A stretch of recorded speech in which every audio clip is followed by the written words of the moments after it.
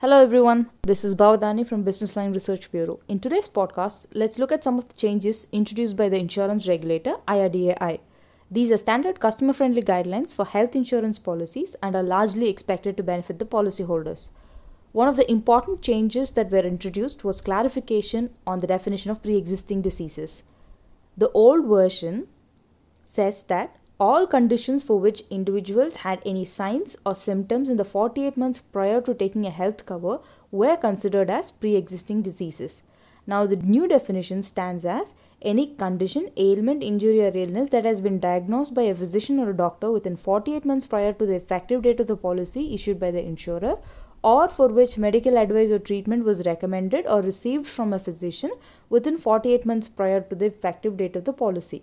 What this essentially means is that it gives more clarity on what constitute as pre-existing diseases. It also benefits those policyholders who could not be covered under a health policy before can now get a cover.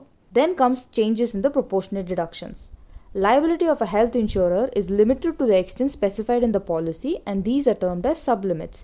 The sublimits are applicable mostly in cases such as room rent for hospitalization, ICU, OPD and ambulance cover. So if you exceed the limit prescribed in your policy contract, the extra amount has to be paid from your pocket.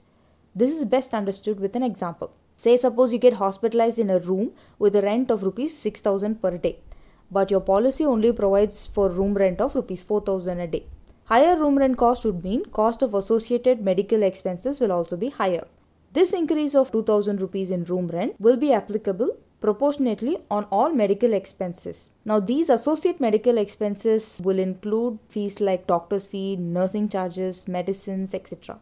This is applied in the ratio of room rent eligible to actual room rent. So if proportionate increase in medical expenses work out to be around 80,000 rupees and your total hospital bill works out to be 3 lakh and your sum insured is 3 lakh rupees only, then your insurer will settle only for 2.2 lakh as your claim.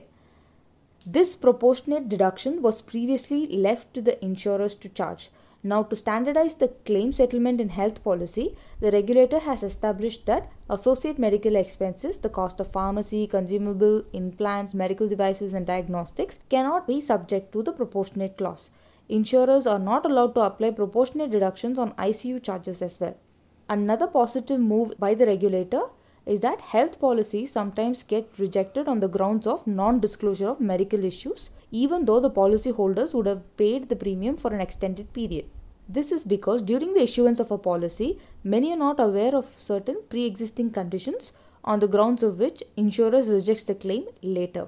Therefore, the regulator has ruled that health insurers cannot contest claims citing non-disclosure by clients who have continued with their policies for 8 years. Now, this 8-year period of continuous premium payment, termed as a moratorium period, after the expiry of this 8 years, no health claim shall be contestable except for proven fraud and permanent exclusion specified in the policy contract. Another good step is that the regulator has widened the scope of health policy coverages. Previously, people with serious illnesses such as Alzheimer's and epilepsy were not given coverages under a health policy. Insurers now have to provide individuals with such diseases coverages under health policy. That is, treating diseases like Alzheimer's as a pre-existing condition and as a permanent exclusion. What it essentially means is that such individuals can be covered for other illnesses or for an accidents. Furthermore, health policies now provide cover for various illnesses including behavior and neurodevelopment disorders, genetic diseases and disorders, and cover for puberty and menopause related disorder as well. As per the new guidelines, modern treatments are also to be covered by a health policy. These modern treatments will include brain stimulation, oral chemotherapy, robotic surgery and stem cell therapy. The regulator has regularized waiting period as well. Waiting period is the time a policyholder has to wait before the insurer provides coverages.